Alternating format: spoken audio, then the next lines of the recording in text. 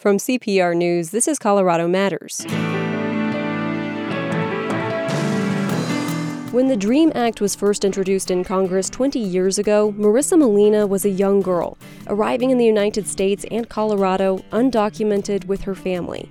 About 10 years later came DACA and New Hope for Dreamers. It's a 2-decade journey that's taken Molina to the forefront of the issue in Colorado. We'll talk with her about what's next in the debate over undocumented immigration. Plus, health officials shift their attention toward people who are still hesitant to get the COVID-19 vaccine. And the past is not gone.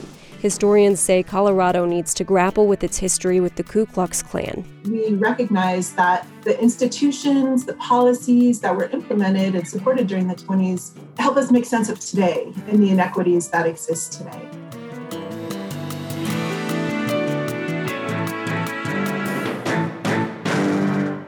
Because of community support, Colorado Public Radio has scaled up its operations, delivering trustworthy information and music to audiences throughout the state on multiple easy-to-access platforms, with spaces for us all to share and embrace stories of hope, resilience, creativity, and joy. What CPR brings to your life is only possible because of financial support from the community, many giving as Evergreen members, donating what feels affordable on a monthly basis. Add your support at cpr.org. This is Colorado Matters from CPR News and KRCC. I'm Avery Lill. Young immigrants have sought a pathway to citizenship in the U.S. for decades. April marked the 20th anniversary of the introduction of a bill that could do that, the DREAM Act, into Congress. Since that bill was proposed, DACA, the Deferred Action for Childhood Arrivals, took effect, but it's still in limbo. We're going to explore where things stand today. Let's start with DACA. It offers Dreamers some protection, and it actually has roots in Denver. CPR's Rachel Estabrook revisits the young people who helped create it and explains how their quest continues. Millions of immigrants have grown up in this country and only know this as home, but they still could be sent away at any time.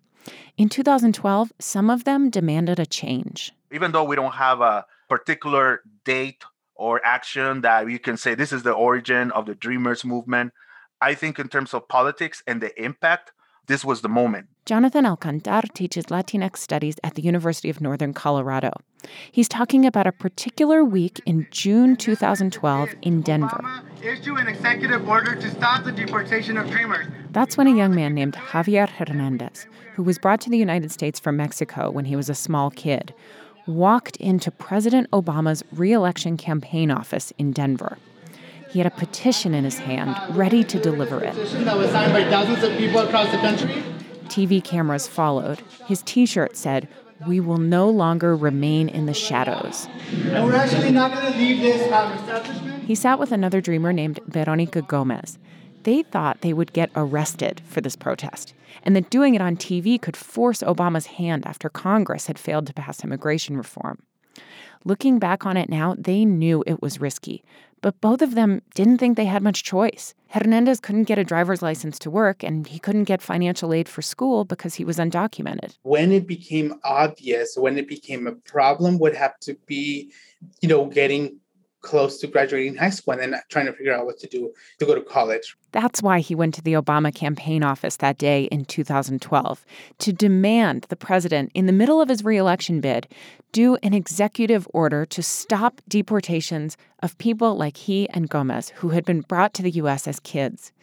The chance to make that a reality was worth the risk of being put in jail.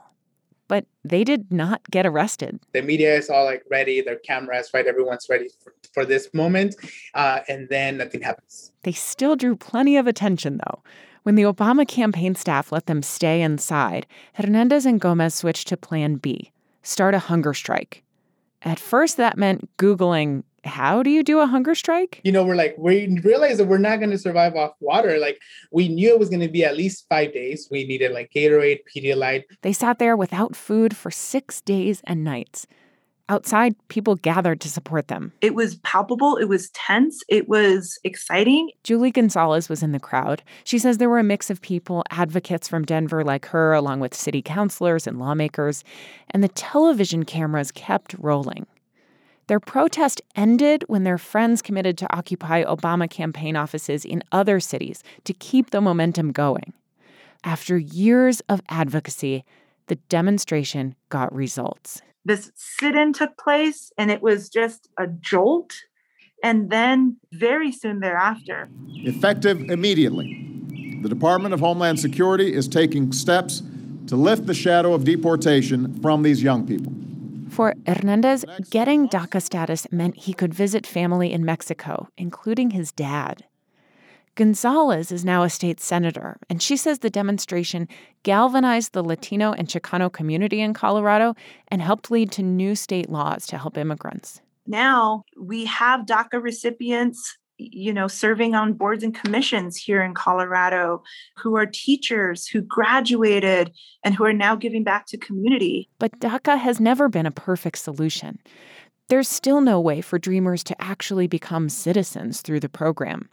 A bill in the U.S. Senate, whose passage is very much up in the air, could give them a path to citizenship. But DACA itself could end any day because of a legal case in Texas. Hernandez says he hopes now is the time for real change. How do we get back to being able to be as bold as we were when the last 4 years we've just been at the defensive? I'm tired. It's been a long 4 years. But more than ever, I am so inspired, as well. He says DACA was a first step, but he hopes it's not the last. I'm Rachel Estabrook, CPR News. Some of the sound you heard in this story is from a documentary about the 2012 demonstration. It's on YouTube, and it's called American Dreamers. About a decade before DACA, Congress debated the DREAM Act. It was the first piece of legislation that gave so-called Dreamers that moniker. The bipartisan bill proposed a pathway to citizenship for young undocumented immigrants who came to the United States as children. It failed narrowly. So have other bills like it. Marissa Molina was just a kid when that first DREAM Act was proposed in 2001. That was the year she came to Colorado from Mexico with her parents. She was 9 years old and undocumented. 20 years later, she's a DACA recipient and the first undocumented person to be appointed to a state board, the Metropolitan State University Board of Trustees. She's also the Colorado director of Forward.us, where she advocates for immigration policy reform. Welcome, Marissa. Thanks for having me. Marissa Molina, you were just 9 years old and new to the U.S. the first time the DREAM Act came before Congress, although it wasn't brought to a vote for another 9 years. Do you have any memories of that moment? I do not. I came to the U.S. having a very clear understanding from my parents that we were going to be undocumented, but not understanding what that meant. And so at the young age of 9, right, I just came following those hopes and dreams my parents had for us to go to school and get the types of opportunities they could have never given us in Mexico. And that's all I remember from that time. And you did have an understanding of your immigration status. Do you feel like your parents shielded you a little bit from the conversations about immigration policy that were happening at the time? Absolutely. I think for a long time, I would hear my dad particularly say, by the time you get to go to college, immigration reform is going to pass and we're going to have a pathway for you to go to college and stay here. And I just really clung to that idea and that hope that my parents had that, surely in the years that awaited me to get to college, I was only in the 4th grade when I came here, that this problem would have been resolved. And so I just kind of kept that hope. And I think it was when I started high school in 2006 and you started to see this uprising in dreamers who at the time were not called dreamers, right? But undocumented young people across the country who were saying we're actually really tired of waiting, that I started to understand a little bit more what the journey ahead looked like for me. And Congress actually first voted on the DREAM Act the same year that you graduated high school in 2010. And I'm curious about how your awareness of immigration policy and those conversations changed as you were growing up.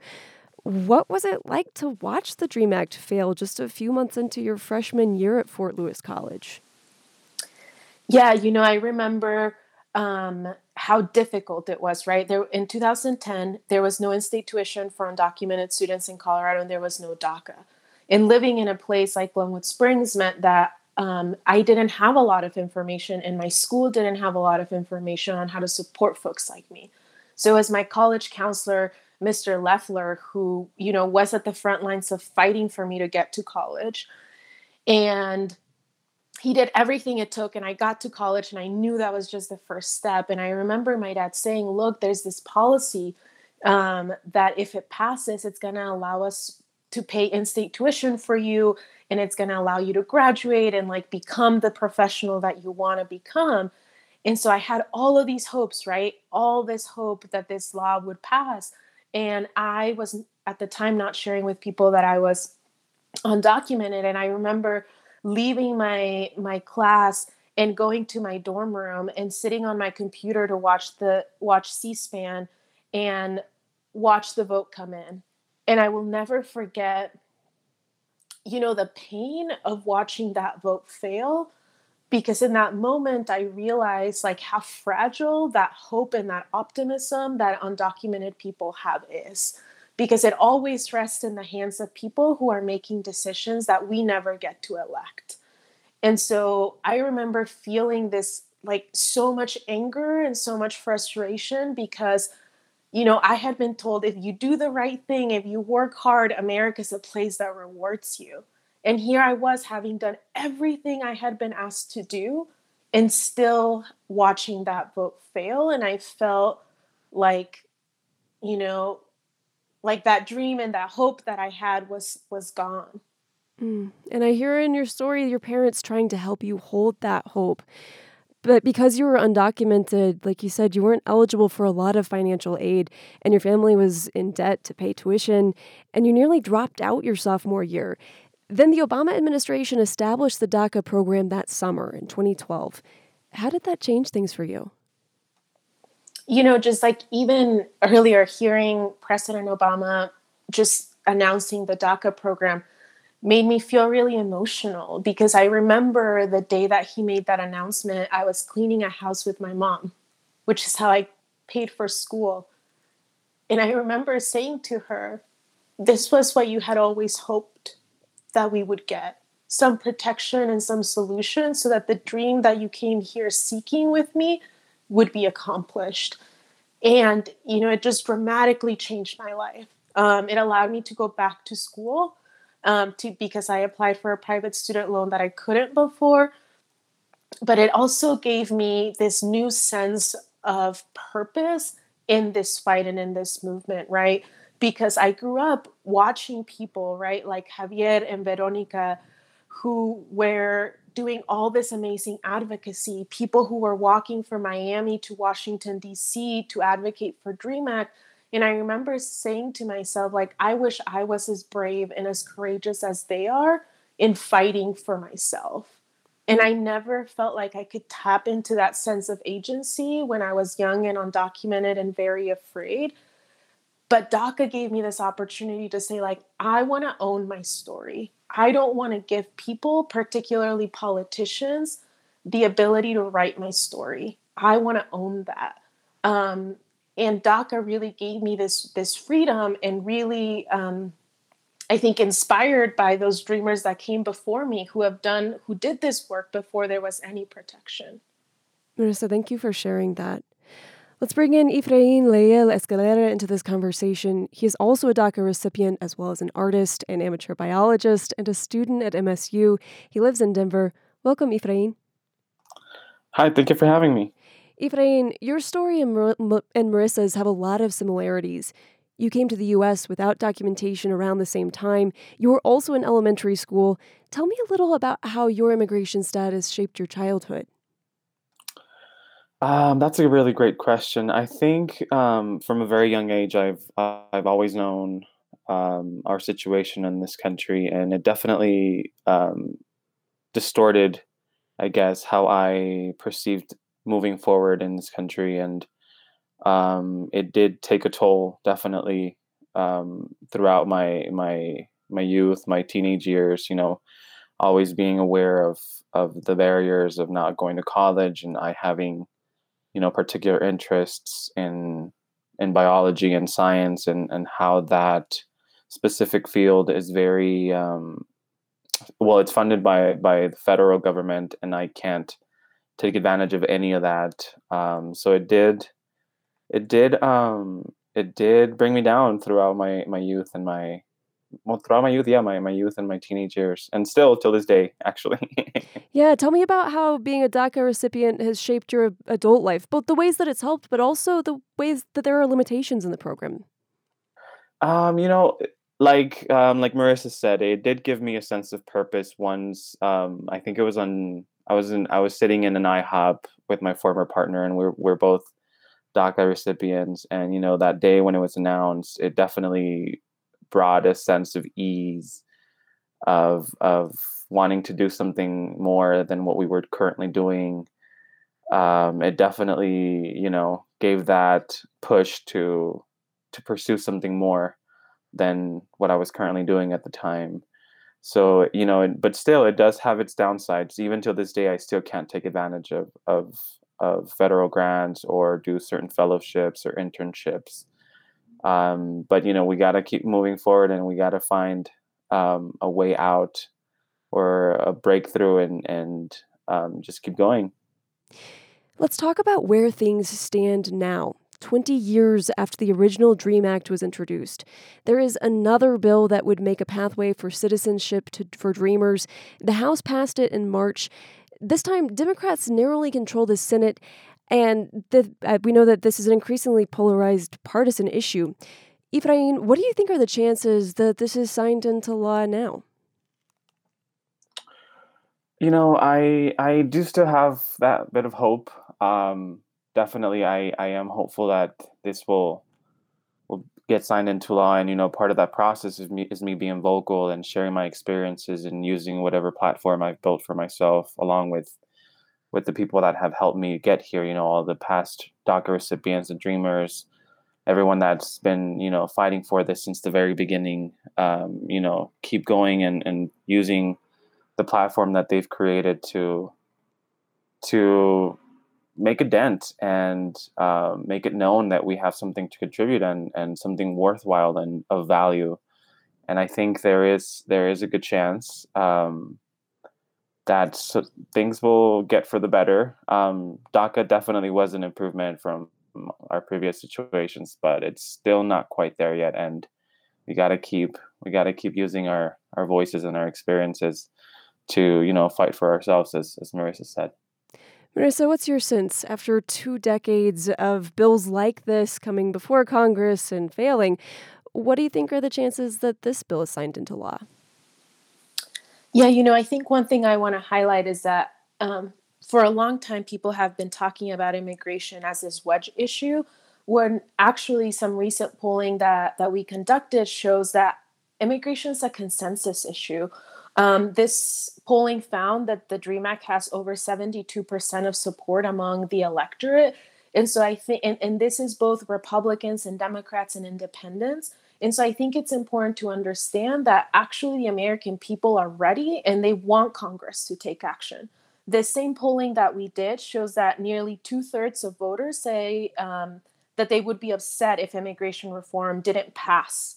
And so I think, to me, when I see these numbers and I see the way that folks like Efrain and all the other advocates who have been out there with us, along with the Dreamers sharing their stories, right, is like we have moved the needle and we have moved the narrative to ensure that Americans across our country understand that we are their neighbors, their friends, their teachers, right, the nurses, the essential workers, and that it is time that we fix this problem. I think that we have the right opportunity in this moment in time to do something, and Congress has to act.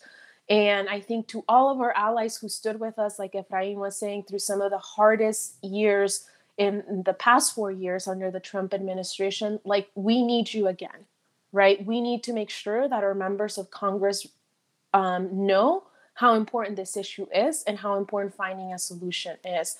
I think to be here today, to be talking about a legislation that was introduced 20 years ago and to see how little progress we've made towards solving this problem, I want to see our country move forward. And if we can't solve hard problems like immigration, what does that say about our ability to solve some of the biggest problems facing our country today? So Congress has to act and they have to get this right. Efrain, What would you want to say to people when you hear people say that giving Dreamers a pathway to citizenship encourages illegal immigration? What would you want them to know about your experience being a Dreamer? I think what I would want people to know about me as a DACA recipient, as an undocumented person, as a Dreamer, is, to look, in the mirror and see how things are happening around them and what experiences have shaped their lives and what could definitely go downside, as with us, we had to move to a different place for better living, for a better future. I think I would want them to see the contributions I have made in my community and the investments in time and energy I've put into the community and how I've, grown through it and how I've helped the community grow through it and apply it to themselves and, just keep learning from it and give us that opportunity, that perspective of what a better life could look like. In about the 45 seconds we have left, Marissa, what would you tell people who are skeptical?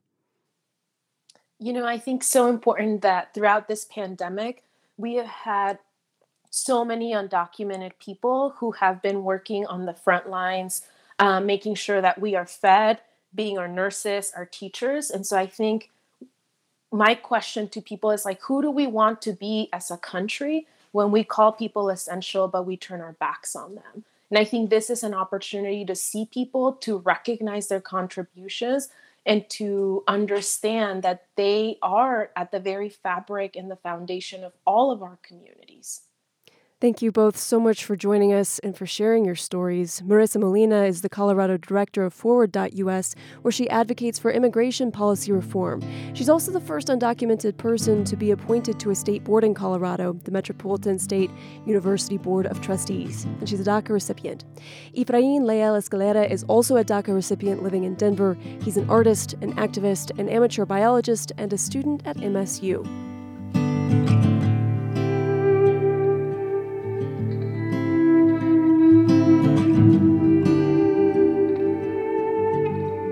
When we come back, ledgers from the Ku Klux Klan show the hate group's influence in Denver in the 1920s. We'll talk about how that informs life today. Over the last year, America has been searching its soul over questions of racial justice, and we've been following people working to change police departments from the outside and within. I don't think that all cops are bad, but sometimes I wish that people wouldn't put us on a pedestal.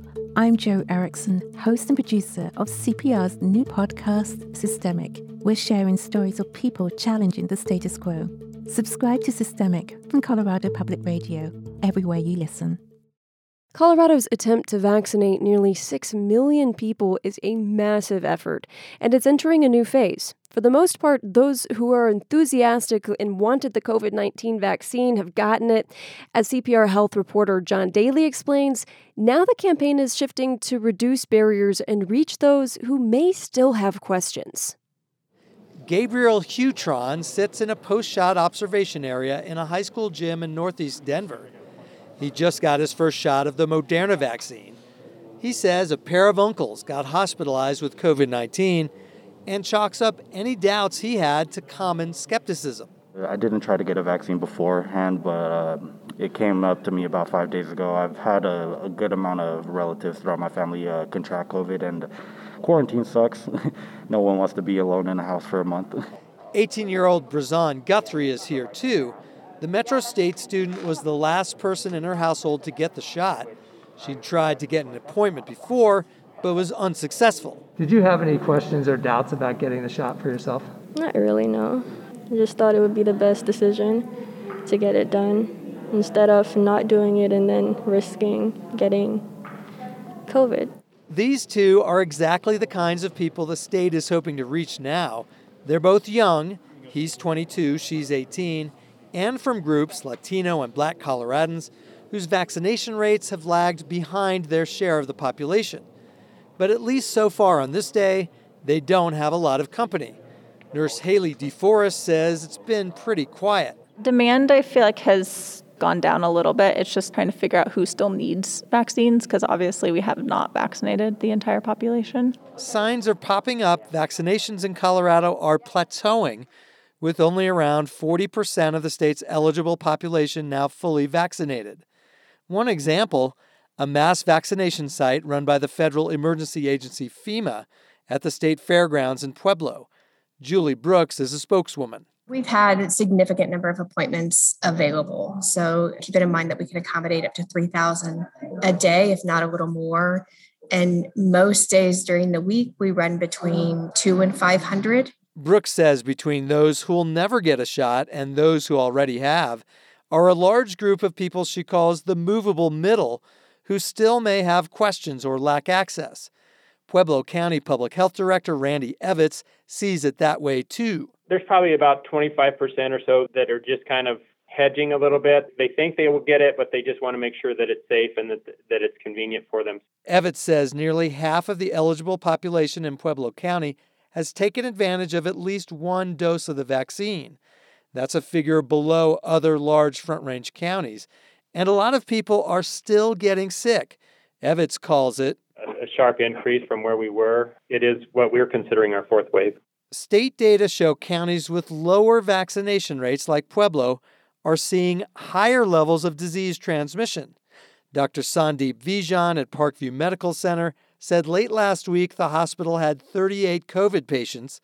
He says if it adds just 6 more, the county would hit orange on the local dial, forcing it to issue new capacity limits for businesses. We are teetering on the edge. We have been teetering on this edge for the past 2 weeks or so. Just to give you some perspective, all those patients who are in the hospital today, none of them are vaccinated. Most are in their 30s, 40s, and 50s. Many are Hispanic and live with obesity, a key marker for severe illness. Vijan says if hospitalizations continue at the pace they've been going, by late May, Parkview will hit levels it saw in the brutal fall surge. Then, Vijan says, it was essentially overrun with coronavirus patients and had to transfer some elsewhere. The tragedy is many more people are going to die in Pueblo, in the country, around the world, until we all embrace vaccination for the powerful tool that it is. And that is my big message to people out there, that we don't have good treatment for this today. That means the job ahead to get more people vaccinated will require perseverance, plus creativity and innovation, says Dr. Oswaldo Granardo.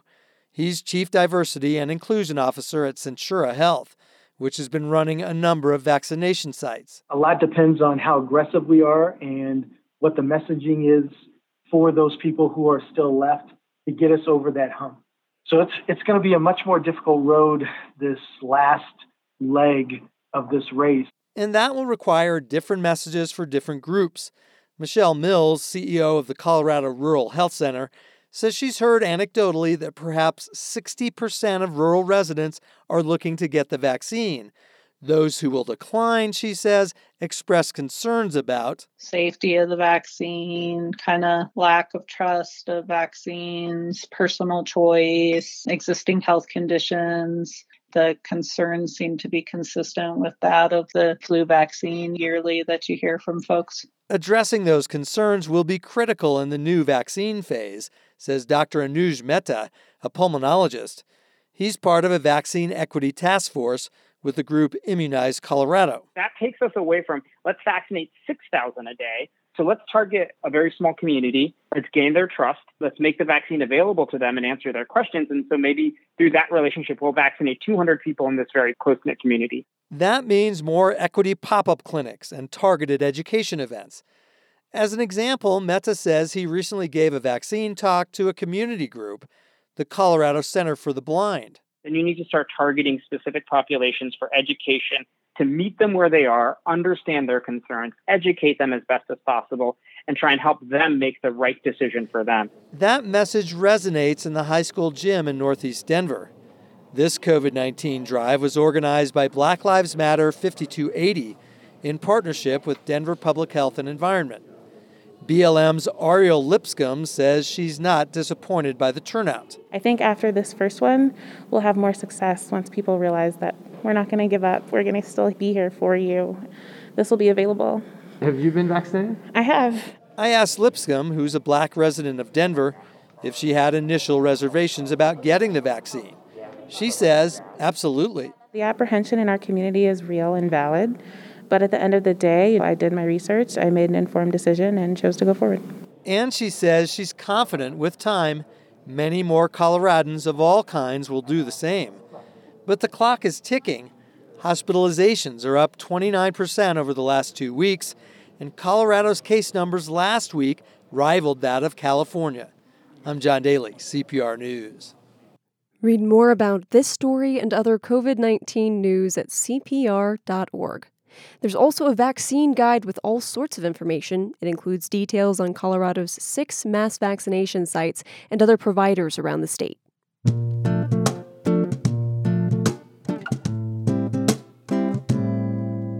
The past is not gone. Colorado's history with white supremacy and hate shape the present. We're going to explore that with History Colorado. It recently published ledgers which list members of the Ku Klux Klan in the greater Denver area in the mid-1920s. Don DePrince is History Colorado's chief operating officer. Nikki Gonzalez is an associate professor of history and vice provost for diversity and inclusion at Regis University. She's also a member of History Colorado's State Historians Council. Thank you both for being here today. Thank you.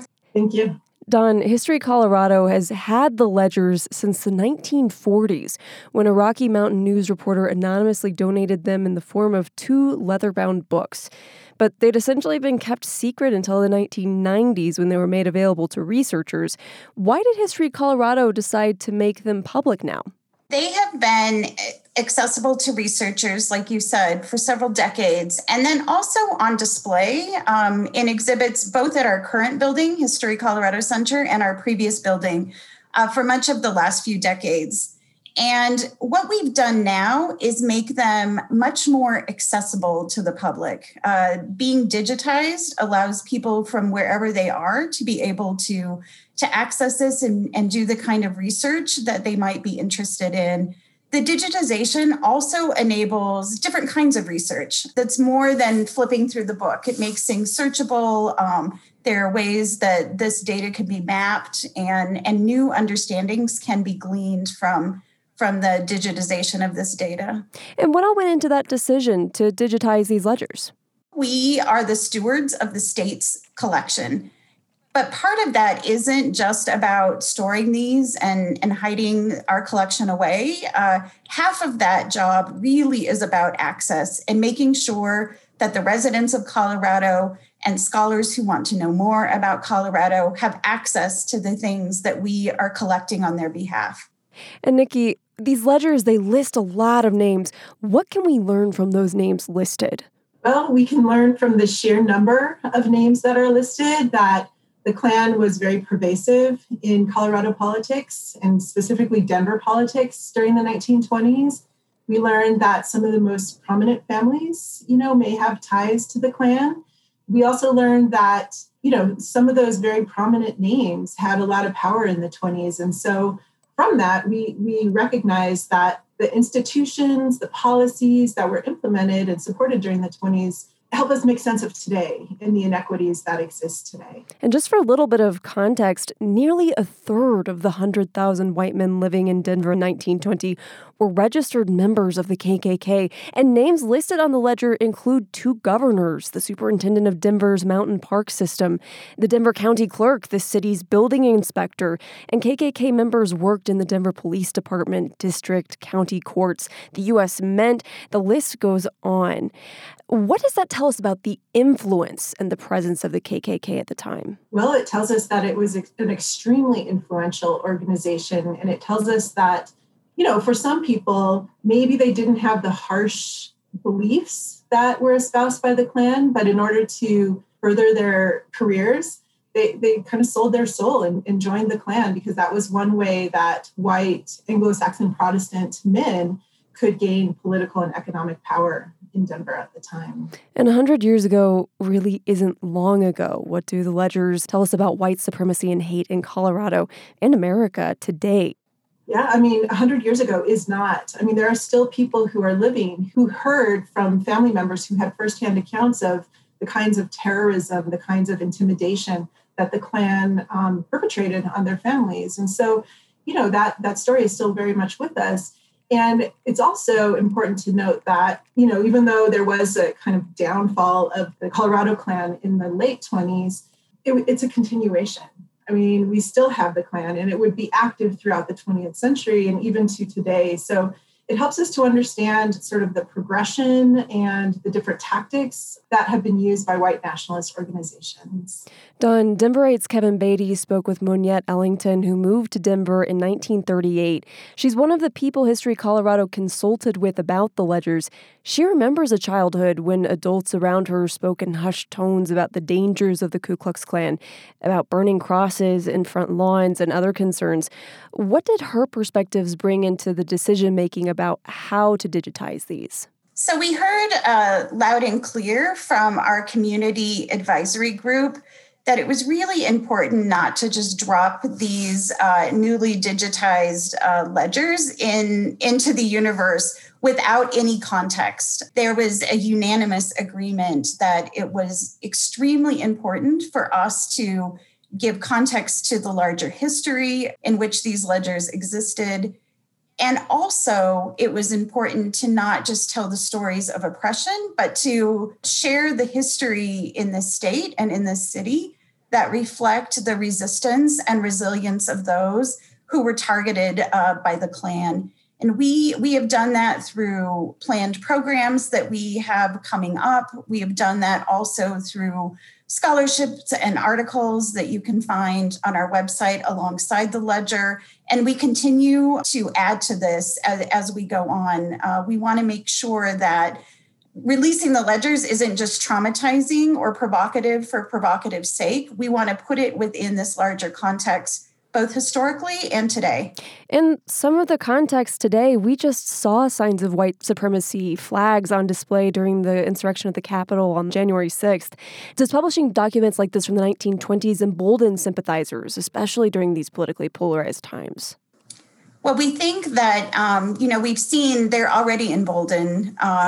We think that there is a greater good for our collective work as society to build a more anti-racist society, a more equitable and just society, that we can only do that if we confront the truths of our history and look for ways that these historical elements still are embodied in our structures and our power systems. Nikki, tell me a little bit more about why you find it so important that these ledgers are published.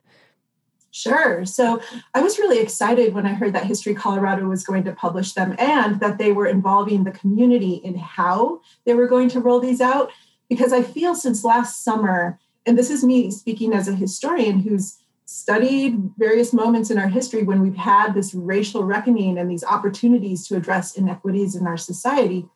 And I'm always a little bit afraid that the momentum will die down and we won't be able to make the progress that we need to make. But with History Colorado publishing these ledgers, it's a great example of them doing their part to contribute to this larger societal conversation that we are having. Professor Gonzalez, the context in this project includes elevating people who resisted white supremacy. Can you tell me about one of them? Absolutely. So there's a few examples. One of them is Dr. Joseph Westbrook, who was a physician who practiced in Denver in the early 20th century. And he was a member of the Denver Interracial Commission, as well as the NAACP, which happened to be a very young organization at the time.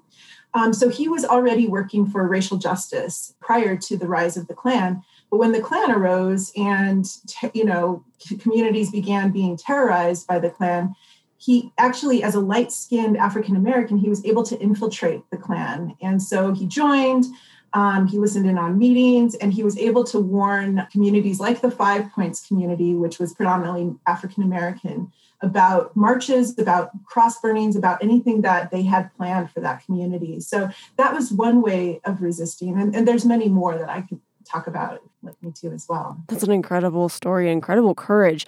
Tell me a little bit about how students at Regis University also resisted the KKK. Oh, sure. So as many people know, the second Klan, which was this iteration of the KKK, which differed from the first Plan, which came out of the Civil War, targeted Catholics, Jews.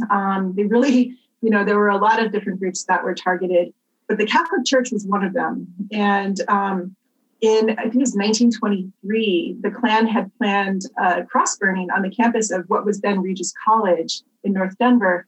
And the students and the Jesuits got word of this, and they decided that they would form a perimeter around the college grounds, armed with baseball bats. And there were rumors that actually some people also had guns. So they lined up and, ready to resist physically the march of the Klan. And the Klan apparently got word of this when they were a couple blocks away from Regis and turned away. And so this is a storied narrative on campus that a lot of people take pride in, that Regis resisted the Klan, and which was part of a larger Catholic resistance of the Klan as well. Wow. What kind of response has History Colorado received after publishing these ledgers? The response was almost immediate. The second we announced this on social media, we had people reaching out to us. Scholars were immediately doing research using this data. People from the public were looking up, maybe family names or addresses. It has been really overwhelming in all of the ways in which people are receiving this new information. Has there been any pushback to it? We really have not had pushback to the digitization of the ledgers.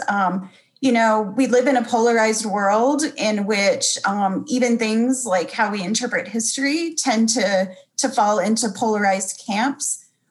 So we expected pushback because we expect it for almost everything we do. But this has been embraced widely by many, many people, and it just helps us know that this work is on the right path, and it's something that the community needs. And we're delighted to be able to build those bridges, and build these new knowledges and understandings. I just want to thank you both so much for joining and sharing this context and this history in Colorado. Thank you. Thank you. Dawn DePrince is History Colorado's Chief Operating Officer. Nikki Gonzalez is an Associate Professor of History and Vice Provost for Diversity and Inclusion at Regis University. She's also a member of History Colorado's State Historians Council. Farming techniques, like using cover crops, can pull carbon out of the atmosphere and help fight climate change. But it can be financially risky for a farmer to try something new. CPR's Michael Elizabeth Sakis has this climate story on efforts in the food industry to change that. It's early on a weekday morning in Longmont, and the co-owners of Whistling Boar are busy in the kitchen getting their weekly meal boxes ready for delivery. We opened a year ago, February. Almost a month to the day that everything got shut down. I think we got our business license February 11th. 14th, something. Or something like that, yeah. It's a bit easier for David Petula and Debbie Seaford Petula to laugh at the bad timing of the pandemic and its impact on their catering business now that events like weddings are returning. The two moved to Colorado from Brooklyn 5 years ago with dreams of living closer to the farms they work with. We wanted to be more personal with the farms. We have farmers who now grow for us. Specifically, what do you need this season? And Petula says part of that farm-restaurant relationship is supporting farmers and ranchers in their efforts to lessen their carbon footprint. Agriculture emits more than 10% of total U.S. greenhouse gases, and reducing that number is important to addressing climate change. We wanted to inspire change within the industry because we don't see enough change happening, in our opinion. So the two decided to join a new Boulder County effort called Restore Colorado. The idea is simple, but there's hope for a big impact. Restaurants donate 1% of their profits to fund farming projects that can help fight climate change. Because farms and ranches can actually suck carbon from the atmosphere through plants that take in the greenhouse gas and store it in healthy soil. David and Debbie decided, if we can't afford 1%, and things aren't awesome because we're new, but if we can't afford that, then we shouldn't be doing this. It's kind of our philosophy. Right. Boulder started Restore Colorado through a grant from the U.S. Department of Agriculture. The county has teamed up with the nonprofit Zero Foodprint, which first started crowdfunding carbon farming grants in California. Anthony Mint is the co-founder. Our ultimate goal is to create a renewable food economy. And I think what we mean by that is kind of mirroring some of the success of the renewable energy industry. Mint uses examples like how someone can pay a little extra on their utility bill to support clean energy projects, or a homeowner decides to buy power from a solar farm. Mint sees these as accessible ways consumers can make industry greener. And we don't really have that system in farming, and there needs to be a way basically to directly and indiscriminately just improve the grid and just make things better. If you're into the world of great food, you might be familiar with Mint's name. One of his projects, Mission Chinese Food, was named the top restaurant of 2012 by the New York Times. He's now focusing on zero food print, since he says farmers need financial support to make positive environmental changes. Imagine like a rancher, if they wanted to plant a bunch of trees and hedgerows and these kinds of things that are great for biodiversity and take carbon out of the atmosphere and create all this public benefit and conserve water, they can't sell the beef for an extra $1. More than 50 restaurants have joined Zero Foodprint, and about 15 of those are in Colorado, with more pledged to participate. The owner of 5 Boulder Subway restaurants is on the list. Mint sees that as almost better than getting Michelin star chefs on board, because it helps to signal that there's a new normal and that really anybody can be part of this movement to build healthy soil and fight climate change. McCauley Family Farm in Longmont is one of the first in Colorado to get a grant from this program. Manager Marcus McCauley says one way he'll use the money is to create more silvopasture, where trees are grown on grazing land, which is good for providing shade and a windbreak for the grass. Around here, probably the best bang for the buck is in trying to get more carbon pumped into the ground, utilizing these perennial grasses and perennial trees. And all of those things mean healthier soil, which helps the trees and grass suck even more carbon from the air. And healthier plants mean McCauley's pasture-raised chicken and sheep are more nutritious, and their grazing does less damage to the land. But growing pastures like this takes time. Tanner Starbard is with the Boulder nonprofit Mad Agriculture, which will work with the county and Zero Foodprint to select and oversee these farming projects. Starbard says banks often won't give out loans to farmers and ranchers when potential profit isn't immediate. Regeneration is going to take a few years for that system to get up and running, and when banks operate on an annual system, it's automatically disqualified. So we've raised a fund that works with farmers in the long term so that they can bring things to life and have a lender that's going to take that risk with them and help create that future. 5 more Colorado farms are lined up to receive regenerative agriculture grants when they become available, and Restore Colorado does not ask for the money to be paid back. I'm Michael Elizabeth Sakis, CPR News. This weekend, Denver's annual Cinco de Mayo celebration joins forces with First Friday, 5 Points Jazz Hop, for a series of free concerts. Friday and Saturday, folks can catch live performances of Latin and Chicano music along Welton Street in Denver's historic 5 Points neighborhood. The fiesta will even offer salsa lessons.